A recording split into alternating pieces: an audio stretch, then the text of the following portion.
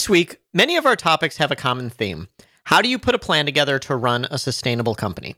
I mean, this podcast is called Startup to Last, so I guess it makes sense for us to talk about that from time to time. All right, let's go. Welcome to Startup to Last, a podcast about building profitable software businesses that are meant to last. Hi, I'm Tyler. I run a bootstrapped SaaS company called Less Annoying CRM. I'm Rick. I run a software-enabled services company called LegUp Health. All right, what's going on, Rick? I'm excited to announce that I am canceling my CRM subscription. It's finally renewal time, so I can stop paying for a service I don't like. So I love hearing people hating other CRMs. You're not using Less Annoying CRM. Let's get that out there. So tell me about it. Let the hatred flow through me, please. Just little things like annual contract, I had to add one user for in addition to me for 2 months, and I get charged for a full year. And it's ridiculous. Massive amount of money, like $600. Let me pause there real quick.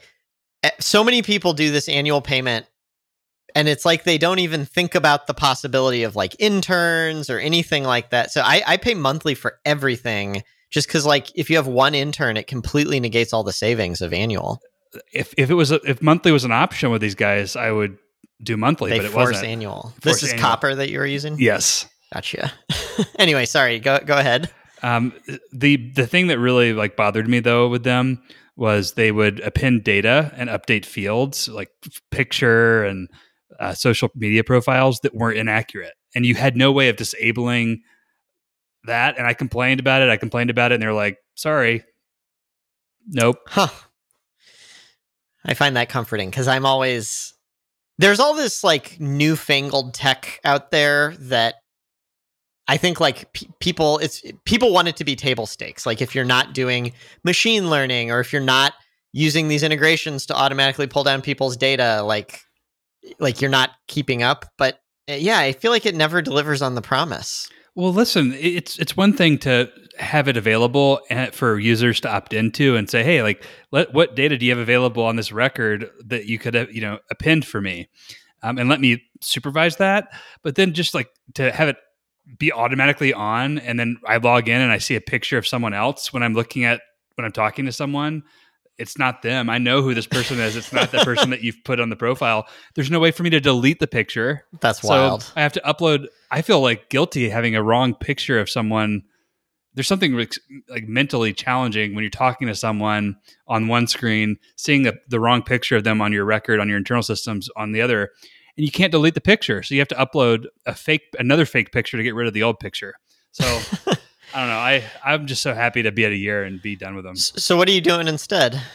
I am unsure. So part of me wants to just go straight spreadsheets and kind of build this on top of Airtable. I think that's probably a bad idea, at least for now. So I probably will go with the monthly subscription to Pipedrive. Pipedrive, yeah. I'll be curious. Have you already tried it out? I went with Copper over Pipedrive last time, so it was a foolish decision, I think. They definitely feel like, of all of our competitors, they're like the next big thing. Or I guess at this point they already are the big thing, but they started around the same time as us, and they seem to be the best option aside from obviously Less Annoying CRM, which is really the best option. Yeah, so my plan is to go with Pipedrive. Yeah. The main reason being that they integrate with a lot of the other tools that I want to implement, and they have a Zapier integration.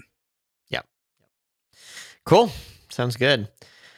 I'm happy to tell you other things. What else do you want to know? Well, I don't know. I don't even know what to add. Honestly, I'm like so people, both customers and I don't know, just other people in our community sometimes ask me about CRMs, and I really don't know anything about CRMs. I only know about our products. And that's a good place to be. I mean, I think you guys have done a good job of, at the end of the day, you're just being less annoying. As long as you deliver on that, you're good. You don't really need to know what the other competition is doing. Yeah, it worries me a little bit because, okay, so like we have perfect clarity on what features our customers want, like just based on them telling us, where it's not like when we build a new thing, we're like wondering, oh man, are they going to want this thing? Like we have a lot of feedback, but I do worry in the back of my mind that I'm going to wake up one day and there's going to be some like big trend that we just totally missed because we were ignoring the rest of the industry that our customers didn't tell us about. And we're just going to be like so far behind at that point. Yeah. So I guess your worry is the competition figures something out that is less annoying and you could have taken that and implemented it too. But I mean, that's pretty low probability. And if you really cared about that, you would just once a year go do a week's worth of competitive research. Yeah, and I figure our customers, it's not like our customer base is set in stone. Like we keep getting new people, and every time we get someone, they evaluate the alternative. So in the past, it's worked out fine because if there's something new, they'll tell us. Like this is going to sound stupid, but Pipedrive has this like Kanban view for their pipelines, whereas we have a list view. And definitely customers come in and they're like, well, Pipedrive has the Kanban view. Why don't you? So I have to assume if there's like an important thing, we'll hear about it that way. I like the Kanban view. I would have poo-pooed that in the past, but I get why people ask for that. I think we're planning on adding it at some point, but it's good for a very like workflow heavy pipeline. I think it's bad for a really like custom field heavy flow where it's like people aren't really changing statuses, but you're filling out lots of information about them. I don't think Kanban's good for that. Anyway, it's a little in the weeds. Yep. What's up with you? Yeah, so one thing I want to talk about is the conversation we had about simplifying your business last week inspired me a little bit, not to necessarily question anything, but just even if you're happy with what you're doing, I think it's helpful to like revisit every once in a while, like, is there anything I could cut out? So I was thinking about the like Less Annoying Business project. And for people who don't remember, back in, I don't know, was it March or something? I took like a week-long sprint to just like ship this content site called Less Annoying Business. It's basically my personal blog mixed with a newsletter, and the idea it was going to be like a marketing thing.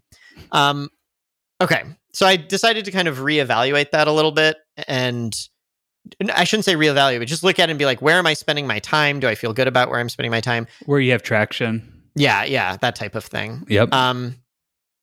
I would say generally I don't have much traction at all, which is fine. I expected this to be a really like slow burn type of thing. Mm-hmm. But with the blog, so one of the inspirations behind Less Annoying Business was back in the early days of Less Annoying CRM, like in 2009 and 2010, I wrote a lot of blog posts. And then I basically completely stopped because it didn't seem to work. But now, those old 10-year-old blog posts are actually getting a meaningful amount of traffic. And I'm like, man, if I had just kept blogging, I'd have something here. But what I'm questioning is that true with a newsletter?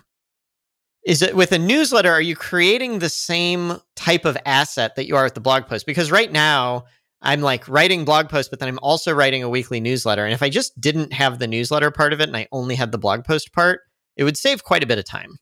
Totally. I agree. So anyway, I just thought maybe we could talk through if the newsletter fits with my goals and my strategy and stuff. What do you think? I think my conclusion at the end of this will be that I need to keep doing it, but it's like more on the fringe. And here's why do you think you need to keep doing it? Well, here's why. The idea without it, is the blog traffic valuable? Like if, let's say I build up blog traffic, but if I don't have some way of capturing it, I'm not going to like immediately convert someone who reads a blog post on Less Annoying Business to become a CRM customer. So if I don't have some sort of drip nurturing thing, what's the point of getting the traffic in the first place? Fair enough. The downside is I don't really have that. I've got 160 subscribers, which if I'd gotten that by like gradually bit by bit. Wait, how many do you have? Like 160. That's really good for the short amount of time you've been doing. It sounds good. And if at the beginning you told me that, I'd be like, that sounds great. But the way I got them will sound less good, which is we sent an email out to our Less Annoying CRM customers. And like, I got almost all of these people came in at the very beginning. And now I'm getting like maybe one sign up a week, if that, which is something, but it's different from like if it had been compounding and slowly ramping up and I was at that point right now, I'd feel a lot better about it. How much time are you spending on the newsletter? Yeah, I don't know, like 30 minutes per a week. It's not a week, yeah. Yeah, that seems totally worth it. Yeah. Here's the other thing is I'm not sure it's good. Like I think far too often people look at their goals and they're like, how do I get my goal? And they don't like ask themselves like, does the world need this thing? And I kind of read my newsletter, and I like my blog posts a lot more than I like my newsletter. Well, maybe your newsletter is not a newsletter, but simply, hey, here are the new posts for the week. Yeah. So that's one of the things I was toying with, is just like putting it on autopilot. That might make it even less valuable. I already share the new posts for the week. What I'm trying to do is like also have something in the newsletter that you can't get anywhere else, as sort of like a reason to join the newsletter. But I don't know if it's any good. The other, playing devil's advocate, the newsletter doesn't matter unless you have traffic. Right. And so right now, what you are potentially, like, you could just have a subscribe for the newsletter and never send a newsletter, right? And you'd be capturing people, and then maybe you send a newsletter once a month or once a year with some thoughts or whenever you feel like it. So you stop this weekly cadence thing, and then you focus exclusively on driving traffic. And once you start driving traffic, then you can worry about, okay, how good is my offer? But at the end of the day, people will give you their email address based on the form offer you have, not what you're actually doing on a weekly or monthly basis. Right. They haven't seen it at the time that they subscribe. Yes. It seems to me that what you're doing on the newsletter side, you should take that time and reinvest it into getting more traffic. Okay. I like the idea of going to a monthly thing instead of I don't like the idea of never sending it, because I do think people go stale, and then there's no momentum at that point. You don't have enough to worry about, though. Like, at the end of the day, in this matters to you because there'll be millions of visitors to the site at the top of the funnel, and that's when you worry about getting stale people. Sure. Okay. So I let me rephrase. I think there's an argument for getting rid of the newsletter entirely and just re-adding it if traffic gets good. I don't like this. I don't like the middle step of like, I still have the sign up for it, but I'm kind of neglecting the newsletter. You don't like bait and switch. Yeah. Yeah, and just putting out bad stuff, and over-promising, under-delivering. But I think a monthly thing, it would cut down on I don't think it would take much longer to do one per month than it does, than what my weekly one right now takes. As far as traffic goes, I mean, are you getting, do you have an idea of like traffic to subscriber rate? I haven't looked at that recently. I mean, I don't have a ton of traffic is the reality here. At the end of the day, like, it feels like you could just take the newsletter away and say, hey, I'm pausing the newsletter for a while, guys. I'll let you know when it's back up. And then you just focus on getting traffic. And then once you have traffic, meaningful traffic, where 1% of that is meaningful enough for you to have a newsletter, then you bring the newsletter back. Yeah. Okay. That resonates. I do question if I have the appetite for actually going and getting traffic also. Like, I like writing, and I think if I do it gradually over time, it's never going to be a huge site. I'm not delusional about that, but well, here's the reality. If I didn't need, if marketing were just figured out for Less Annoying CRM, I would have this as my personal blog. I would be very happy that I put the investment in to build it, because I've wanted a place to write. I have a place to write now. But I would just write when I want to and have absolutely no schedule. Okay, so maybe that's what you need to be doing then. The thing is, marketing's not figured out for Less Annoying CRM. It's tough though. This is like this roller coaster I've gone through for like years. So the last 6 months have been awesome. Like I would have been happy with. I would have been okay with 10% year-over-year growth. I would have been happy with 12. We're at 19. So like, whenever this happens, and this is just like random luck mostly, I think. Whenever this happens, I'm like, oh, great. I'm not going to do all that shit that I don't like doing. And then I lose all my momentum. And then this cycle goes downward. And then I'm like, oh man, I wish I was still doing all that marketing stuff. Yeah. So it seems like you have multiple reasons to do this site, which is good. I can talk to you about why I do the newsletter, and maybe that'll help you a little bit. I think I do it for very different reasons. Yeah. My newsletter is the forcing function for producing content and doing some research every week. And it by having that commitment to a small number of subscribers that grows occasionally, it makes me like wake up most days of the week and go, am I on track with my personal writing and learning goals? And that is, it serves that purpose. I'm constantly iterating it to kind of, figure out what's working, what's taking too much time, what's the trade-off. And I find I get better at it on a monthly basis. I'm just constantly getting it's getting easier and more fulfilling, and still serving that. But it always is still serving that core purpose of, hey, I want to keep getting better, keep learning, and I want to write about it. Yeah. I have a little bit of that in that, like, I like the writing process. Like, my 3 of my last 5 posts have been about freemium. And it's not like I'm some kind of expert on freemium that needs to share it with the world, but like, I'm thinking through freemium for my own business, and writing it, and especially writing it for a public audience, forces you to like really think it through and be like, this can't be crap, because if I put crap out there, it's going to make me look bad. Yes. So I do think it's helpful for that. Totally. Yeah, at the very least, right? And then you add in, okay, by making it public, it turns into this beacon that like-minded people might find. It could be cool relationships that come from it. And then third, on top of that, I think, and this is where maybe you're a little bit different than me, is this could be a big marketing channel for Less Annoying CRM. But until you have traffic, like lots of traffic, number 3 is sort of off the table. Yeah.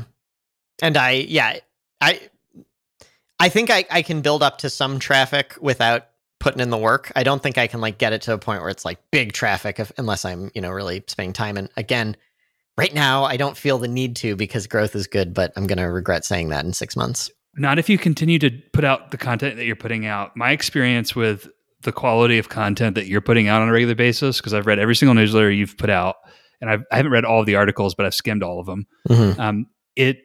It's good content. And if you do that regularly over a period of time, and you do some basic SEO stuff, it will rank and it will start getting traffic. It just is a matter of time. Yeah. All right. I appreciate the vote of confidence. So I think what I'm probably going to do is, yeah.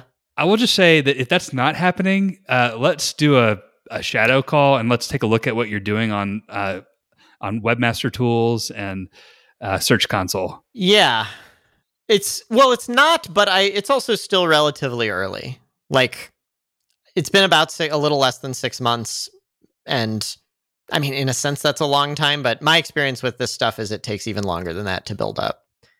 If it doesn't start building up at some point, though, the content is not the problem here. I think my on-site SEO is fine. Like, I have put in the, like, is the site performing well? Like, I use Ahrefs. It gives me a good site score. I look at keywords, stuff like that. I'm not doing any of the off-site SEO stuff where you like go do link building and stuff like that, but neither are you, and it seems to be working for you. So. But you've got like links from Less Annoying CRM coming in, right? Some, not at not least one. Yeah. And then you've got, have you set up like some third-party sites? Like, does your LinkedIn profile link to your lessannoyingbusiness.com account? I don't know. I don't use LinkedIn really. My Twitter profile does. I mean, what you might consider is just going for maybe 10 or so high-profile sites and just throwing up a link back just to signal to Google. That's fair. Especially since you're trying to rank for Tyler King on the About page. Yeah. So if you just took that About page and threw it up on all of your social media accounts with Tyler King as the anchor text, that'd be something to do in the short term. That's really low cost. Yeah, that's not a bad idea. Okay, not your topic though. I think what I'm going to do is switch to a monthly cadence for the newsletter because it just doesn't matter right now. The audience, it's already people who are in my audience anyway. It's like mostly current customers.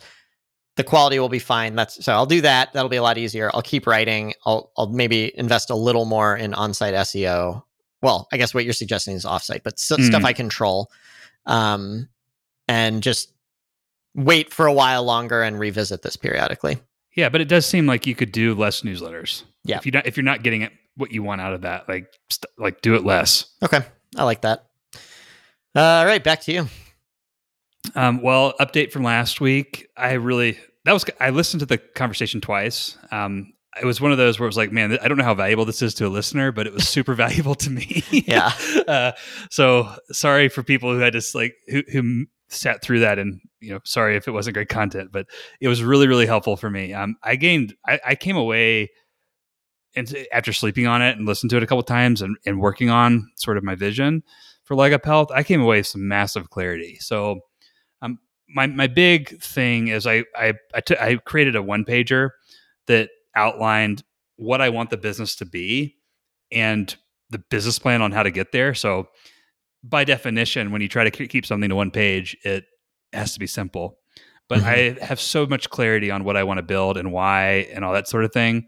Anyway, I'm not going to read it, but the sustainability piece to go with simplicity was such a big important thing. I want to read my 3 core values that I came away with, because that part of the conversation with Calm was really enlightening to me. Cool. I don't want to build a calm business. Yeah. So that, as a reminder for people from last week, we started out saying, how do you build a calm business? And then came to the conclusion, calm is kind of boring. What you want is sustainable, but like fun and exciting. Yeah. The balance between chaos and and complete like serenity. So, all right. So so I have a company overview. If anyone wants to see this, I'm happy to share it with you. Just email me. But this is based on a framework I used at my last company. It has a purpose, vision, values, and 3-year plan, and it fits in one page, and there's a lot of white space. The values, though, is what came out of the conversation. I have a lot of clarity on.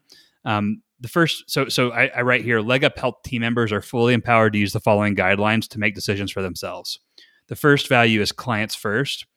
And the explanation here is we always do whatever would make the client happiest as long as it's not against the law or outrageous. And this is like, I think gets into our secret sauce in terms of why we're different than other agents out there. And this is the simple thing that we do that makes us better. Simplicity is the second value. We keep things simple and only add complexity if it helps us better serve our clients. And this was a big takeaway from the simple front, which is we only add complexity if it's going to help us put our clients first. Yeah. Which are marketplace users, the marketplace people. And then third, sustainability is the third core value. We push hard during seasonal open enrollments and give ourselves time to recover and enjoy personal passions during the off season. That captures what I want to build with Leg Up Health. In a lot of ways, it's taking the good that I loved about PeopleKeep and Zane Benefits and just getting rid of the bad, namely like never taking time to refuel outside of the big pushes. And then I've built up a 3-year plan, which is real simple. And then I've got a vision, but the clarified purpose, which gets back to the simplicity of what a client is Leg Up Health exists to help Utahns find, use, and manage their marketplace health insurance. And helping Utah marketplace consumers is our first goal. Profit is our second goal. Nice. I like a lot about that. 2 things I want to call out. One, I think getting clarity on who your customers are, that's something like almost any business benefits from. Like, I think a lot of freemium's been on my mind because I've been writing about it. A lot of businesses go wrong because they forget that the free users aren't their customers. Or if you're serving like enterprise and small business, like, those two might be in conflict with one another. Or if you're a 2-sided marketplace, like Uber, your drivers versus your passengers, like who are you here to serve? I think is a really good question for everyone to ask themselves. Also, do you listen to the Art of Product podcast? I don't. They had someone from Stripe on, and she said that kind of ran through a bunch of Stripe's like kind of core values or whatever. They kind of have a notebook of, I don't know, insights about what Stripe is. And one of the things I thought was interesting, I could be getting this wrong, but I believe they said it's customers, company, employees in that order, which makes sense. I think like that, like most businesses operate the way like employees are last on that list. But not very many businesses say that out loud. And I kind of admire that they say that. So it's like, if there's a trade-off between what's best for the company and what's best for an employee, like it's written here what we should be doing and no one should be surprised. And you kind of, what did you say again is your order? It's actually clients, employees, company. Employees, company, which is fine too. I don't think it's not about like what's right, but I think it's really interesting to actually lay those out. I could be more explicit with that probably and sort of a footnote. But yeah, that's the implied order is clients first, then simplicity simplicity, which is really for, I guess you could say the company, and then sustainability. I'd probably put sustainability before simplicity. Yeah. Which, I mean, those don't exactly map directly to like employees versus clients, but you definitely did a customer first thing, which 100%. Yeah. Which honestly, that's the easy one kind of. But I think it's interesting to think through like when there's trade-offs. I've actually sometimes thought it's employees first. Is it Jeff Bezos? Some famous business thought leader kind of says, no, it's employees first because the way you serve your customers is by making your employees happy. Yep. Anyway, interesting. Cool. Well, I'm glad to hear you've got some clarity there. Yeah. So now I've got basically the rest of this month is I'm going to eliminate the freemium service. I'm going to eliminate leg up benefits. Existing customers will continue to be served until they either want to cancel or switch to the referral service we talked about. Mm-hmm. And that's for the employers. And then I've got to update the marketing website and onboarding flow to support the marketplace focus.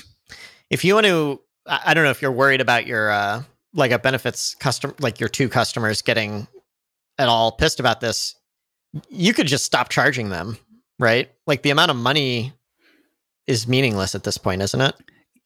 The decision I've made is it's low cost enough to where it's like nothing changes unless they want it to. Yeah, that's fair. If they want to switch to the free service, they can do that anytime. I guess I should probably give them that option and just say, hey, leg up benefits isn't going to be available for new customers. We've created a new service that's a much less premium service than leg up benefits. But feel free to, if you would prefer to use that and stop paying us, you're welcome to. If you want to continue, we're going to continue to offer the service to you until you decide you don't want it. Yeah, I think that makes sense. Cool. What else on your end? Anyway, I thank you for that. That was really helpful. I feel really good about the direction, and I feel like I'm really close to being off to the races with growth. Great. So next up on my list, this is something from 2 weeks ago.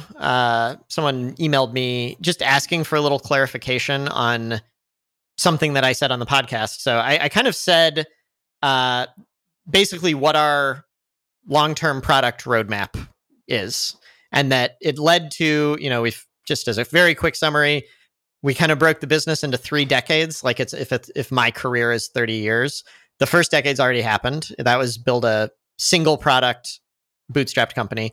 The second year is build a bundle, or the second decade. And then the third decade is like create a new product category, like a much, much more ambitious idea.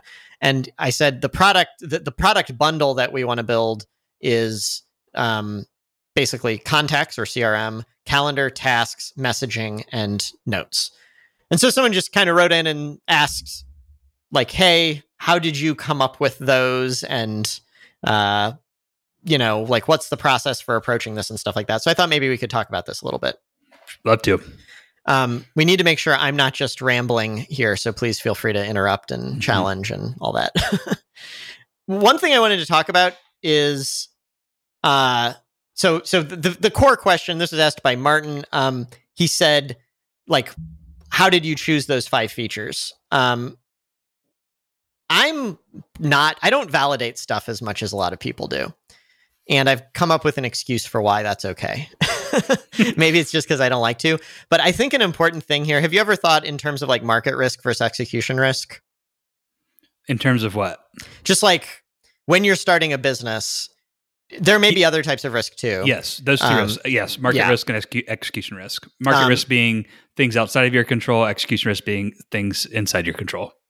Right. And I think different founders have different like skill sets. Or at this point, yes, I'm the founder, but there's 20 of us. So it's like our whole company has like DNA, right? I think we're good at execution risk things and not necessarily market risk things. So when we started a CRM, like I didn't need to validate, like, is there a market out there for CRM, right? Like there is. The question is, can you make a better one than everyone else? And I don't think there's any way to validate that from asking people, like from customer interviews. What do you think about that? Like, could I have gone out and validated whether or not Less Annoying CRM would work? I think you did while you were at Zane Benefits, because when we were building the CRM platform for agents, you saw the pain and the willingness to pay. So you didn't have to, but you probably would have needed to otherwise. Okay, good point. But I guess maybe I should rephrase. The way you validate an execution risk idea, which generally means like there's already an established market, there's proven demand. It's just, can you be better? Can you build a better mousetrap? The way you validate it is you build the mousetrap, I think. Yeah, it's hard to say. I mean, you could say, you could dive in and say, what are the requirements for this? Do I have what is the confidence in my ability to do this, do the things necessary to achieve the outcome? And Like, for example, me building a CRM, that would be hard because I don't know I'm not a very good programmer. So I think there is some quick analysis, but it's very low cost. Yeah. It's not like the deep customer research that you read about all the time on indie hackers. I mean, stuff. The nice thing about when you have to validate a market, you have to go out and say, for example, Leg Up Health. I did Google searches for insurance agents. I didn't find much on Utah Marketplace health insurance. Like, there's not a whole lot out there. When I call people, they're like, I don't really want to help you. So the question going in for me was there a market for this? I had to confirm that people were willing to make people, their agents, one, that they were willing, and two, that they were able to do that, and the insurance companies would allow it. So there wasn't anyone doing what I was doing the way I was doing it. So I had to go validate that. You didn't have to do that with CRMs. Right. Exactly. It doesn't mean it's easier. There's a whole different type of challenge, but that's the execution risk thing. So I say that to say, like, all these 5 things we want to have as kind of a bundle at the end of this, they're all intentionally execution risk ideas. Basically saying, so again, there's the 3 decades. The third decade is create a new market category. That's the one where we're going to try to change consumer behavior. It's like way more ambitious. It'll probably never happen. Like, the second decade has to go really well for us to, I don't think a smallish bootstrap company can do that, or should do that, like create a new market category. So the question is, can we get to a 50 or 100 person company and then have the resources like a venture-backed company would? So anyway, for this decade, we picked 5 things we know people are already buying, our current customers are already buying, and all we have to do is build a better mousetrap. So that was one of the filters we looked through. The other one was, I don't know if I've used this like analogy on the podcast before or not, but if you kind of think of all of the opportunity out there as an ocean, and then the things you currently have is like an island on the ocean. So for example, we have a CRM. So like you can kind of draw borders around like the CRM part of the ocean. I made a big mistake in the past that you knew was a mistake and you criticized, which was I tried to launch this product called Sparse. Sparse was going to be this messaging task tool. I want to be clear, by the way, I still intend on building it. That's what that third decade is going to be if things go according to plan. But the mistake I made was I built this whole new product on its separate island. I'd already built a good island of Less Annoying CRM, and I just tried to build a totally different one. And it didn't take advantage of any of what we already had going on for us. If that analogy makes sense. I don't know if it is. So when we were doing this like brainstorming about what do we want for this decade, for this product bundle, we said, what are ways where we can expand the shores of our island rather than building a new island and then trying to build a bridge to it? So this just goes back to the core concept here is every entrepreneur should be asking themselves, what's my unfair advantage? And Less Annoying CRM's number one unfair advantage right now is we have 25,000 users who, for the most part, love us. And it was stupid to try and build a product that wasn't leveraging the 25,000 people we've already got. I'm not going to argue with you. Yeah, I know you were on that train from the beginning. Stupid's probably the wrong word, but it was highly aspirational. Yeah. This is, what you're choosing is the lower risk path. Right. Which it's kind of, Rob Walling has that stair step thing. This is his is like, how do you stair step to that bootstrap SaaS company? This is like, what are the next steps after that?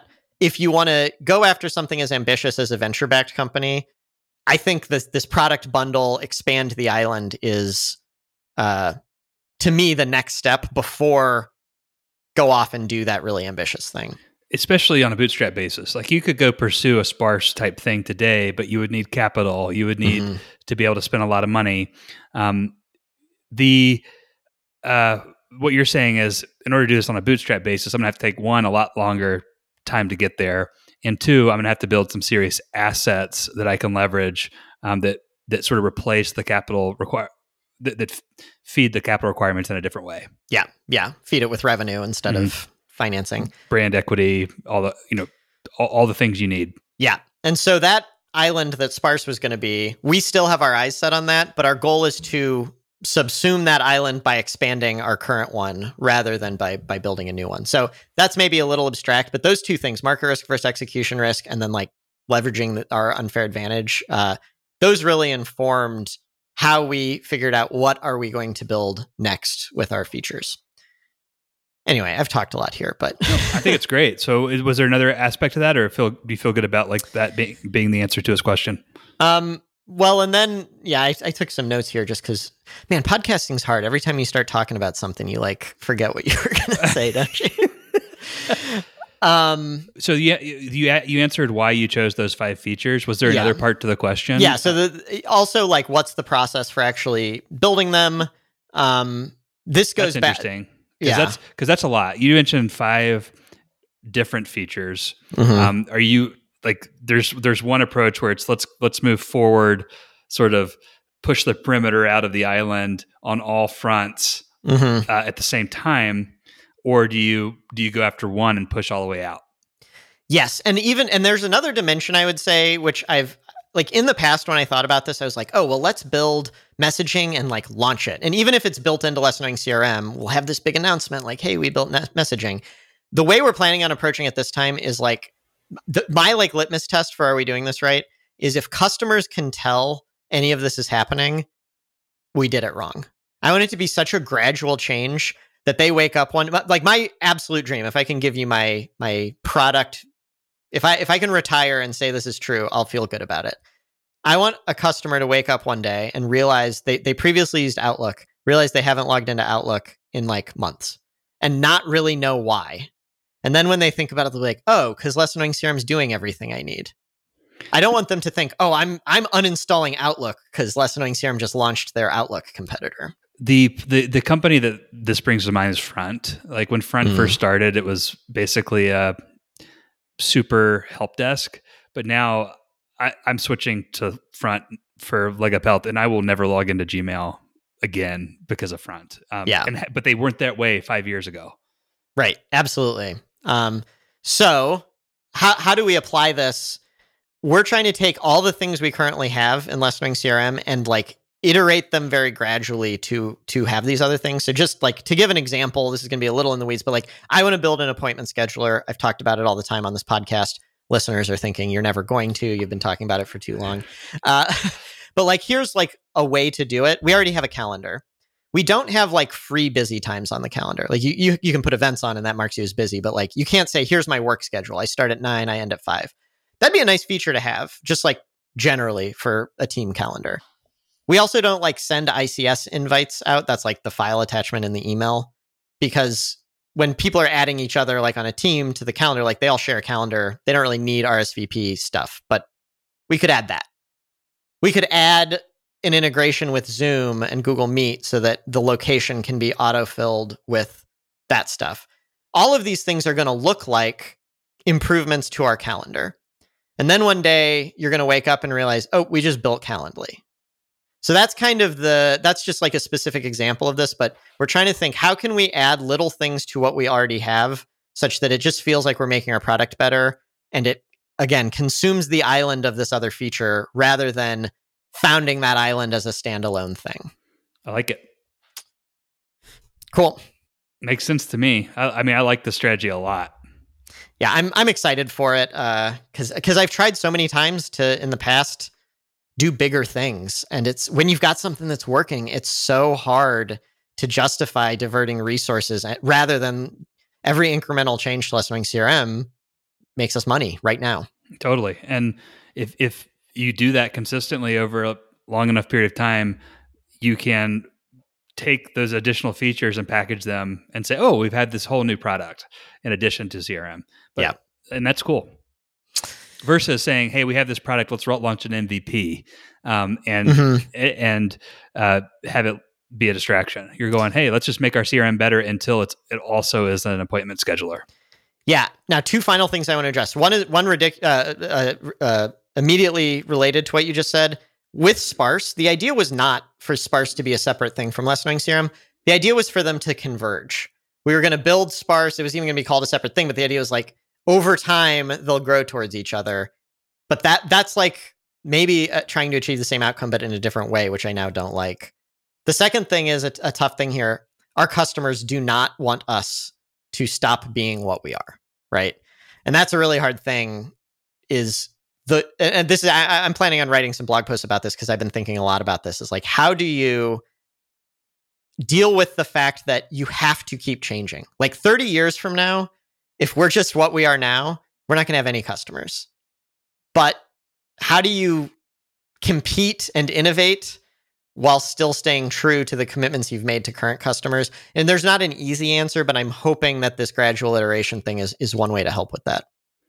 Yeah, and what you aren't accounting for in the gradual iteration is some massive innovation that you can't even fathom right now that is like the internet that changes your plans completely. But that's how life is. We don't know that if there's an asteroid coming for the Earth that we haven't seen yet that's going to blow it up in 10 years, we don't know it's coming. Like it's going to surprise us. It's hard to plan for it. But yeah, that's a good point. There are so many CRMs that prior to Salesforce, they were huge, they dominated, and they just didn't make the shift to the SaaS model fast enough, and they're all goners now.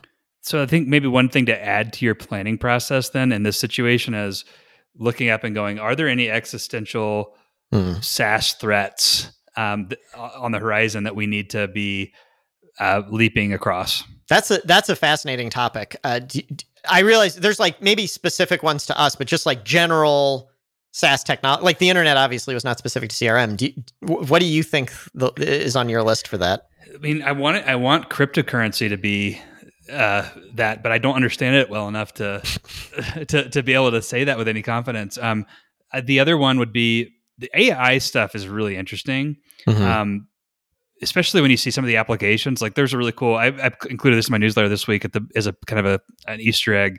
But Google has this auto draw thing where you go in and you just like scribble something. I tested it out. I saw that link. Yeah, and it's like, holy crap! Like it really does tell what you want to do, and it makes a nice little drawing for you. That's just one little example, but when you start stacking that on top of other things, it gets pretty interesting. Yeah. So I think so if you listen to people, I think like AI, crypto, sometimes you see like virtual reality, although I think like enthusiasm for that is waning a little bit right now. And then self-driving cars, although I mean that's built into AI obviously, but I feel like I don't know if that relates to SaaS. I feel like those are four of the kind of common like tectonic shifts that could be coming. I've avoided AI thus far because I think like I'm not an expert on it, but I think there are a lot of companies trying to apply it to CRMs, and it either doesn't work or it only works for really, really big companies. Because like the way AI works right now is you need a giant data set to like, what's the word? Train it against. Our customers have like 50 contacts. I have trouble imagining it working for them, but I could maybe have my head buried in the sand on that one. There's probably some version years from now, decades from now, of the auto draw for your customers where the idea of a sales rep's job being automated by a bot is pretty interesting and pretty threatening to a CRM. That's a great point. And that's actually, I didn't mention this earlier, but what our customers expect is for us to move more into sales and marketing. But I actually think a CRM sits between sales and marketing and internal team collaboration. We definitely want to move more. We don't want to abandon any of the space we've already occupied, but all of the movement is towards collaboration and stuff like that, rather than email marketing, sales automation, that type of stuff. Yeah, if you get too specialized, that's where AI can come get you. But if it's cross-functional collaboration, that's like the last thing AI will tackle. Yeah, at the point that AI tackles that, no humans have jobs anymore. Yeah. All right. Well, we've probably beaten this topic to death, but thanks for humoring me there. It was a fun one to beat. The other thing I'm working on this week, and I just, you probably don't have to deal with this kind of stuff, but because I'm in a regulated space, I have an annual or biannual licensing and certification requirement. So I'm working through that this week. I have to take 24 hours of continuing education. I'm usually pretty good at doing it in less than 24 hours because it's online, but it's a doozy, man. Do you like learn anything from this, or is this really just you have to check the box? It's a good refresher. It's usually a reminder of things that maybe that aren't top of mind, or because I have an accident and life license, most of the stuff I don't know a ton about life insurance, but the life insurance stuff is is educational. But for the most part, it's pretty like, oh man, do I really have to? And the questions are worded so weirdly that it's kind of like taking a really bad end of year test from school where there's like 3 right answers. Probably not a bad. You're right that I'm not in a regulated industry, so I don't have to do this. But we have parallels, which is like we kind of think, when a new employee starts, we train them on stuff.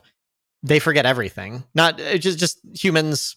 If you're not doing it regularly, or even if you are.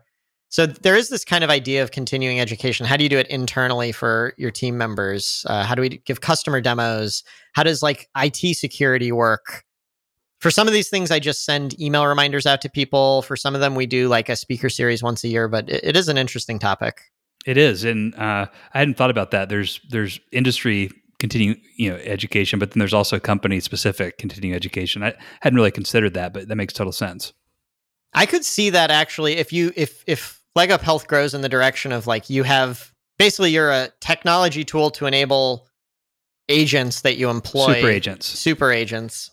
That like, yes, the software needs to be good, but doing something like continuing education, but better than what the state requires could be potentially a really nice differentiator for you. Yep. I agree. Cool. The other thing I wanted to give you a shout out. I'm reading a book by Oliver Burkeman that just came out today called 4,000 Weeks. Got through a lot of it this morning in my morning reading time with my coffee. But it's about how short life is. It's 4,000 weeks. That's what that comes from. Yikes, don't say that. That assumes you live to be 80 years old. I want to read a quote. It's irrational to feel troubled by an overwhelming to-do list. You'll do what you can, you won't do what you can't, and the tyrannical inner voice insisting that you must do everything is simply mistaken. I admire your ability to have this mindset. I feel like you're really good at understanding that what is pretty easy to predict, like will happen, but when it's going to get done, you sort of leave towards, it's going to happen when it happens, which is indicative of the 3-decade plan.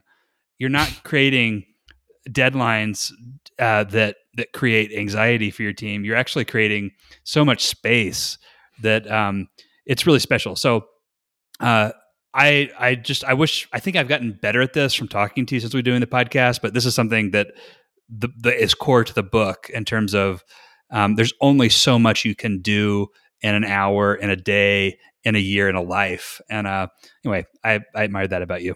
I appreciate that. Thank you. Although there's the other side of it too, right? Which is, we talk about this all the time, that you and I are sometimes, we're trying to meet in the middle from two opposite ends of the spectrum, that you do move faster if you allow yourself to stress out a little bit.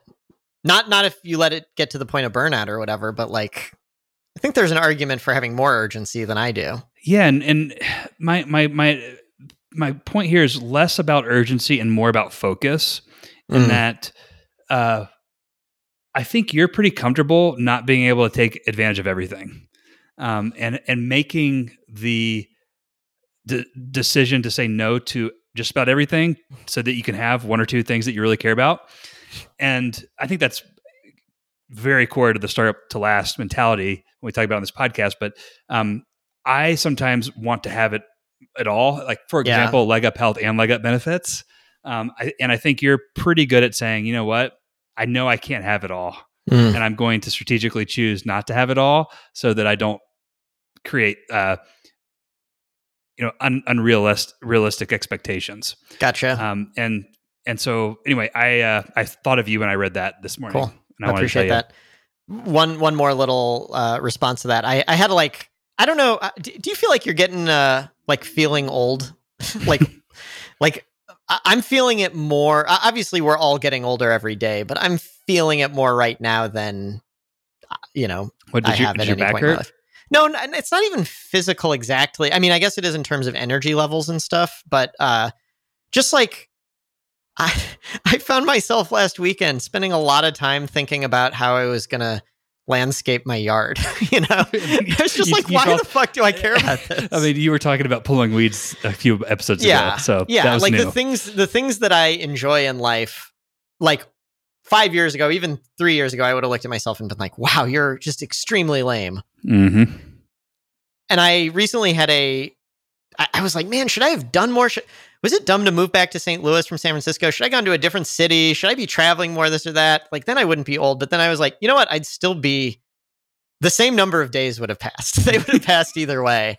And I found that kind of oddly comforting. Yes. Anyway, I don't know if that makes any sense, but no, it does. That was my little reflection recently. No, I get it. Part of what I'm trying to take from this concept is just being okay doing less and doing more of that less. And it's hard. And being okay with that. Well, especially now, I mean, you've got a kid. I assume that must change this quite a bit, I would think. It creates a pretty powerful forcing function because when I'm not with him, when I'm doing anything other than being with him, I'm not with him. And there is something there's a huge opportunity cost with that I didn't anticipate I would feel. Does it take pressure off? Because something I'm always like, you see a lot of people in our circles, like, not VC type founders, but bootstrapped. And they're like, oh, the point of all of this was I work 4 hours a day. So like every minute my kids are home, I'm spending time with them. And I'm almost jealous. I don't particularly like kids. I'm not like jealous of that aspect of it, but I'm jealous of the fact that it's like, wow, that takes a lot of pressure off the business results. If all you need to do is free up time to hang out with your family. Mm-hmm. Have you felt that? Yeah, I would say it's not that simple. There's this, and I don't know what the right amount is of time. There's some minimum amount of time you want to spend, but then there's also the desire to provide opportunity. Like go to WashU, go to Duke, these things that are expensive that take capital to provide. And it's like, if I'm not working, there's only so much you can provide unless you've made it. And so there's this trade-off between time with and then the ability to provide that is a balance that I think it's probably like anything else. There's you get your bang for your buck in some percentage of the time that isn't 100%, and then it's probably better to be spending your time elsewhere. I'm interested to hear if that changes as you have made it more. Like, you obviously could go get a job and get paid plenty. That, like, it's not like you're financially insecure, but your business is not yet providing the money you need, like, for long term. Mm-hmm. I wonder if when it does, if this will shift for you at all. It'll be interesting. Yeah, totally. Yeah. Well, we're really touching on those the startup to last concept in this episode, huh? Yeah. But one thing I want to call out, when I shared my one pager in Purpose, I've taken a ton of the big change from when I first started this business and today is I've taken a lot of pressure off the business. The business is now it's I'm creating something I want to create. If the marketplace goes away, the business goes away. And it's like, hey, like, let's go do this. And as long as it needs to be done, I've proven it that it works economically. And as long as people want to help me do it, let's go do it. If not, I'll go do something else. That's like, you didn't use the term that I'm Zen, but you kind of said you admire me for being Zen in a certain way. Mm-hmm. This is a different type of Zen that I would be so stressed out being in a market that, like you said, could go away, or just regulations could change. Like, there's so much stuff outside of your control. It did stress me out. I did work in that industry with you, and wow. Yeah, and it has stressed me out. But this mindset, it's half of the battle is mindset, and so I feel really good about where I am. So yeah, that's awesome. Cool. Anything else you want to cover today? No, we've probably rambled enough here. The podcast is going to turn into our rambling. Yeah. Our ramblings. We should just call it the ramblings. Let's talk about your kids some more. If you like to review past topics and show notes, visit startuptolast.com. I'll see you next week, Tyler. See ya.